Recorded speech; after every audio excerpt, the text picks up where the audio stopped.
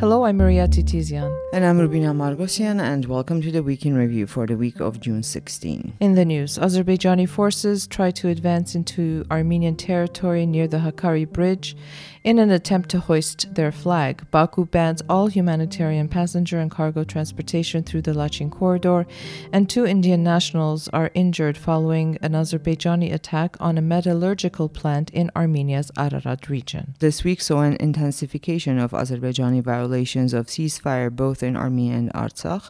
On June 15, a group of Azerbaijani border guards tried to advance into the Armenian side of the Hakkari Bridge in an attempt to raise the Azerbaijani flag.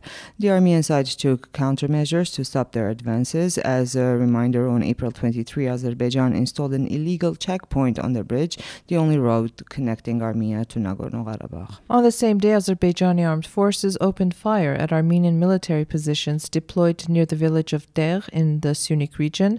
An Armenian border guard was wounded following that attack. The village had come under Azerbaijani gunfire earlier that day. The Azerbaijani side also targeted an Armenian military position near Ghapan with a UAV at approximately 3 p.m. on June 15. No casualties were reported. Azerbaijan has been repeatedly violating the ceasefire in other Armenian positions, firing in the direction of Tretuk and Sotk in the Gegharkunik region, also using different caliber small arms as well as mortars. On June 10, they opened fire from, again, different caliber firearms at Armenian positions located in Garakan. This is in the Gegharkunik region, using mortars as well. According to Armenia's foreign ministry, these actions are part of Azerbaijan's strategy to secure more gains in the negotiations by intensifying the pressure on Armenia. After the Azerbaijani provocation near the Hakkari Bridge, Baku banned all humanitarian passenger and cargo transportation through the Lachin corridor. 25 patients and their relatives who were to be transported from Artsakh to Armenia by the International Committee of the Red Cross were turned back to Stepanakert. Passenger transport from Artsakh on the Stepanakert-Gori-Stepanakert highway, which was supposed to be carried out by Russian peacekeepers, was also suspended, as well as the movement of Russian peacekeepers' trucks going to Goris for the purpose of humanitarian cargo. It has become impossible to transfer even critical patients from Artsakh to Yerevan, said Armenia's Health Minister Anahit Avanesyan on June 16 during a briefing after the government session. Earlier on June 13, the Azerbaijani side deliberately obstructed the entry of people with registration in the Republic of Armenia to Artsakh at this illegal checkpoint that they've set up. The human rights defender of Artsakh said that at least 3 similar cases have been recorded since the checkpoint was installed, and in all of those cases, although the citizens had Armenian registration, they had always lived in Artsakh. Now, just for our listeners, when you have an Armenian passport, there's a stamp on the second page that lists your registration. Mine is my home address, and yours is yours, Rup. But these people were registered in Armenia, but their families and themselves had been living and in Artsakh. And to know, in fact, that in Armenia, your address of registration does not mean your address of residence. Well. And on June 14, 2 Indian citizens were wounded from Azerbaijani fire in the direction of a metallurgical plant in Yerazkh in Armenia's Ararat region, where they were employed as construction workers. The victims have both undergone surgery and are now in moderate condition. According to Armenia's defense ministry, 15 minutes before that attack, the Azerbaijani side disseminated misinformation that Armenian forces opened fire in the direction of Azerbaijani combat positions near Yerazkh, preparing the ground for their subsequent attack. Just 400 meters away from Azerbaijani positions, the plant is a $70 million Armenian American investment project that was expected to produce 180,000 tons of output annually after being launched. The Azerbaijani side has kept the site of the plant under gunfire since June 13, targeting civilian infrastructure, including this morning. Again, they shot in the direction of the plant. The firing has been preceded by false Azerbaijani accusations that the construction will cause environmental issues close to their border. The Armenian side has denied these accusations, stating that the operation of the plant is being carried out according to international standards and that Azerbaijan's only goal is to interfere with Armenia's economic development and hinder foreign investments. U.S. State Department spokesperson Matthew Miller tweeted that the U.S. is deeply concerned that U.S.-affiliated employees sustained injuries. He further called on restraint along the borders as the 2 countries are working towards peace. The EU Special Envoy to the South Caucasus, Toivo Klar, also reacted to the incident in Yeresk, stating that the EU is following the developments in the region and that all shootings must stop. On June 15, foreign ambassadors and diplomats visited the village of Yeresk to see for themselves the situation on the ground.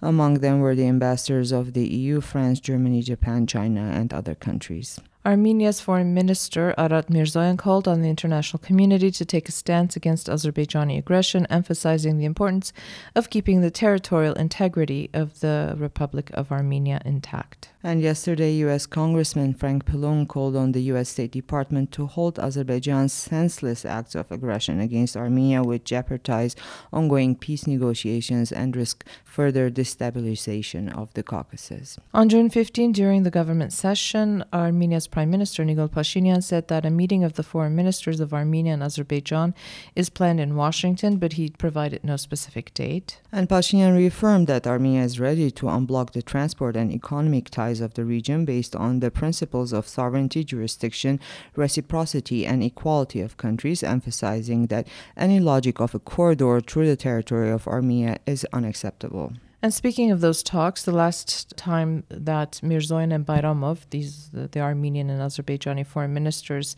met in Washington was at the beginning of May, which was followed by an intensification of talks. We saw, talks happening all over the place. The foreign ministers were supposed to meet on June 12 in Washington, but 4 days before the meeting, at the request of the Azerbaijani side, that meeting was postponed. State Department spokesperson Matthew Miller said the postponement was due to scheduling problems, assuring that the delay did not reflect the state of negotiations and disagreements. And today, during the government session, Pashinyan said Azerbaijan's attempts to create tension along the border in different sections is unacceptable and incomprehensible after the parties agreed to recognize each other's territorial integrity. Azerbaijan's ban on all humanitarian passenger and cargo transportation through the Lachin corridor, according to the Prime Minister, once again confirms that Azerbaijan is carrying out a policy of ethnic cleansing in Nagorno-Karabakh. Russia continues to accuse the EU monitoring mission of failing to reduce tensions on the border between Armenia and Azerbaijan, claiming that the main purpose of their presence in Armenia is to drive Russia out of the region. This, according to your favorite person, Rubina Maria Zakharova, the Russian Foreign Ministry spokesperson. And she went on to say that there is no added value from the monitoring mission, reacting to the impending opening of 3 more EU monitoring hubs in Armenian towns of Ghapan, Ijevan, and Eregnazor, close to the Azerbaijani border. This past week, Azerbaijan also repeatedly violated the ceasefire in Nagorno-Karabakh. On June 14, Azerbaijani forces opened fire at farmers, working in their fields in the Machkalashen and Jardar communities. No casualties were reported. And on June 15, Azerbaijani President Ilham Aliyev expressed his opinion about the potential peace treaty during a press conference with the Prime Minister of Pakistan. There is a prospect of signing a peace treaty with Armenia, he said. In order to do this, Armenia must show political will, according to Aliyev. He added that Armenia should confirm with a document that it has already declared that Karabakh is Azerbaijan. On June 13, Armenia's Foreign Affairs Ministry raised concerns that Azerbaijan was preparing the ground for new aggression and ethnic cleansing in Nagorno-Karabakh. The MFA statement warns that Azerbaijan has been reporting fake news about alleged ceasefire violations by the Defense Army of Artsakh. It further states that this is Azerbaijan's well-known strategy of accusing the Armenian side of ceasefire violations in an attempt to justify and prepare for a new attack. The statement also noted that the only ceasefire violations reported by Russian peacekeepers have been by the Azerbaijani side, and I'm going to add that if any reported, because we were reporting ceasefire violations and the Russian peacekeepers were reporting no violations at all. Well, the Armenian Foreign Ministry emphasized the importance of establishing an international fact-finding mission in Nagorno-Karabakh for unbiased and reliable information on the developments in Nagorno-Karabakh and the Lachin corridor. This week, the U.S. Embassy issued a travel warning for American citizens residing in Armenia, warning them against traveling to several parts of the Davush and Kagharkunik regions, to all of Sunik, and to exercise caution near all international borders between Armenia and Azerbaijan. U.S. Ambassador Christina Kvain visited Sunik this week. She said she saw firsthand the tense situation along the border and heard about pervasive security concerns from local officials and civil society. Azerbaijan's Deputy Prime Minister Shahin Mustafayev said that in line with the Russian-brokered agreement that ended the 2020 Artsakh war, Russian border guards, otherwise known as FSB, will oversee, quote, unfettered commercial traffic between Azerbaijan and its Nakhichevan exclave through Armenia's Syunik region. He told the news agency Report.az that Baku, Yerevan, and Moscow are now working out, quote, technical details of this arrangement. Deputy Prime Minister of Armenia, Meher Grigoryan, said that no such agreement had been reached. Armenia's position was and continues to be that the roads provided for in point 9 of the tripartite declaration of November 9, 2020 must operate under the sovereignty and jurisdiction of the parties on the principle of reciprocity, he said. The Sputnik news agency quoted Russia's Deputy Prime Minister Alexei Overchuk saying that Moscow and Baku are not questioning Armenia's sovereignty over those transit routes. Asked about the possible role of Russian border guards, he said that, well, that depends on the Armenian side. A lot depends on the Armenian side, according to the Russian side. Well, Mustafayev, Grigoryan, and Uverchuk met in the Russian capital on June 2 to try to settle what Putin called purely technical issues hampering the operating of the Armenian-Azerbaijani border for commercial traffic. According to an Armenian government statement, they made substantial progress on the functioning of the railway leading to Nakhichevan. Anna Vartabedyan, the Prosecutor General of Armenia, during a tripartite meeting with the Prosecutor Generals of Russia and Azerbaijan in St. Petersburg on June 15, expressed concern regarding Baku's failure to fulfill the humanitarian requirements of the declaration signed back in November of 2020 and attempts to escalate the situation. Emphasizing that since the signing of the statement, Azerbaijan continues to hold Armenian prisoners of war, 33 of whom have been convicted, Vartabedyan emphasized further that there is also direct evidence of the kidnapping of 2 Armenian servicemen by Azerbaijani armed forces on May 27. Referring to Azerbaijani attacks against Armenian positions and civilian infrastructure near the villages of Yerazkh and Der in recent days, Vartabedyan emphasized that they are a direct consequence of the lack of a clear condemnation. And in local news, the National Assembly of Armenia in the first hearing adopted a draft law submitted by the government on women's military service. The bill introduces a new mandatory military service for females on voluntary basis. According to the bill, Armenian female citizens aged 18 to 27 can submit an application for a 6-month mandatory military service. And we have an article about this on our website. It's quite interesting and a good read for those who are interested. On June 16, the Anti-Corruption Court detained the former vice chair of the Republican Party and former Minister of Education, Armen Ashotyan, for 2 months.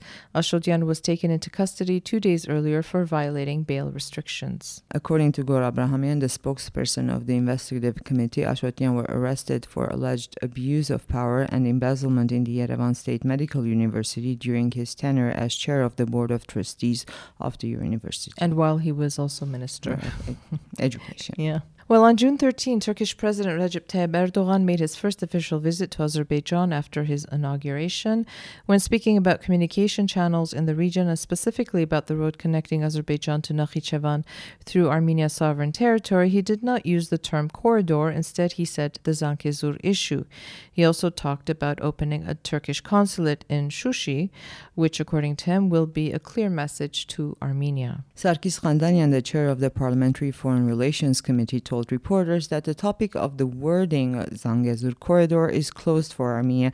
This is obvious as well as understandable for the parties who are mediating the negotiations, he said. Khandanian also noted that the Turkish president's statement on opening a consulate in Shushi doesn't contribute to the process of achieving peace and stability in the region. On June 9, Russian President Vladimir Putin met with Prime Minister Nikol Pashinyan in Sochi to discuss bilateral ties as well as the conflict between Armenia and Azerbaijan.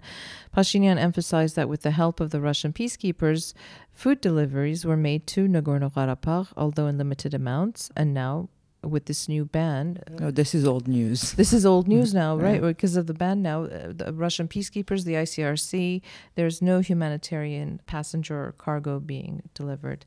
There were no further details from that meeting. On June 14, Prime Minister Pashinyan held a meeting with the Russian Deputy Prime Minister Alexei Uverchuk. Armenian Deputy Prime Minister Meher Grigoryan also participated in the meeting. The Prime Minister said that the Armenian-Russian relations have a rich agenda and that the two countries are also working in the direction of implementing Clause 9 of the November 9, 2020 trilateral statement. Ovrchuk mentioned the meeting between the Armenian and Russian prime ministers held recently in Sochi and said that bilateral partnership is successfully developing. The Russian deputy prime minister noted that bilateral trade grew 96% in the first 5 months of 2023. We'll talk about this a little bit later in the podcast. On June 13, the European Council discussed the situation in Karabakh and the Lachin corridor. During the discussion on relations between Armenia and Azerbaijan and the situation in Nagorno-Karabakh and the Lachin corridor, the High Representative of the Union for Foreign Affairs and Security Policy, Joseph Borrell, said that Baku's installation of checkpoints in the Lachin corridor opposes the process of building trust between the two sides. Borrell further noted that although the EU monitoring mission can see what is happening in the Lachin corridor from certain parts of Armenia, the corridor itself is outside of their jurisdiction. Thus, they do not have the opportunity to carry out a full observation. According to him, the EU is committed to contributing to a lasting peace in the South Caucasus, and efforts are being made to resolve the situation. Well, Zakharova disagrees, but that doesn't matter. The earlier meeting of the sides in Moldova, as well as the upcoming Brussels meeting, are important steps towards the resolution of the situation, he said. He also expressed hope that Azerbaijan will receive the message that Armenia sent by recognizing its territorial integrity and will start paying more attention to the rights and security of the people of Nagorno-Karabakh. Aliyev is more, is preoccupied by making these declarations. Armenia must present a document recognizing Karabakh as Azerbaijan. All of these statements are lovely, but at the end of the day, Aliyev seems to be on a track of his own. On June 10, the Council of Paris unanimously adopted a resolution on the provision of urgent aid to the population of Artsakh and the people of Artsakh who have taken refuge in the Republic of Armenia. This was issued by a statement by the Armenian Embassy in France. The City Council also authorized the Mayor of Paris to call on other administrative territorial units of France and foreign cities to join the initiative of urgent support, the aim of which is to support the people of Artsakh who have taken refuge, as we said, in Armenia, and to deliver food to the people of Artsakh through a humanitarian convoy. And again, this too is old news because that humanitarian convoy at the moment is banned. Well, I hope this next one doesn't become old news very fast. Armenia's central bank is forecasting 6.9% economic growth in 2023, while inflation will stabilize around 4%, according to the bank's governor, Martin Galustyan. Inflation is slowing as year-on-year inflation, May 2023 compared to May 2022, comprised 1.3% in the consumer market, while a 1.8% decrease was recorded compared to April. The inflation rate is expected to continue slowing down in the next few months. But to be honest, my grocery bill is not reflecting that. Prices really, really have gone up. I know that's the case around the world, but sometimes it's terrifying. Well, the head of Armenia Central Bank, Martin Galustyan, declined to deny the accuracy of reports in the Russian press that a number of Armenian banks have started to block Russian companies from making payments for electronics imports. Last week, the Russian business newspaper Kommersant reported that some banks in Armenia, Hong Kong, and Kazakhstan had started to block Russian firms from making payments for imported servers, microchips, telecom equipment, and other electronics. Trade between Armenia and Russia nearly doubled last year to top $5 billion, raising questions about Yerevan's role in re-exporting foreign-made goods to Moscow.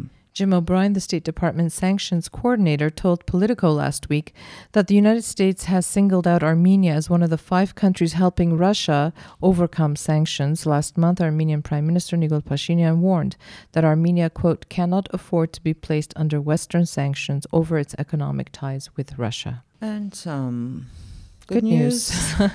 Athletes of the Armenian national gymnastics team have won 3 gold and 1 silver medals at the World Challenge Cup in Croatia. Artur Davtyan won gold in the vault and silver in the pommel horse. Gagi Khachikian won gold in the pommel horse, and Artur Avetisyan won gold in the rings. That was too many W's there for me. Well, that's the kind of week it's been here in Armenia and Artsakh. And again, for our listeners, we do have live updates on the situation in Artsakh and Armenia. You can find those on our website. We are constantly updating, following the news as developments emerge. there's concern of new attacks. We will be watching out for them, as we always do. Hopefully there won't be. So we do wish you a peaceful and safe weekend, and we will be back again next week.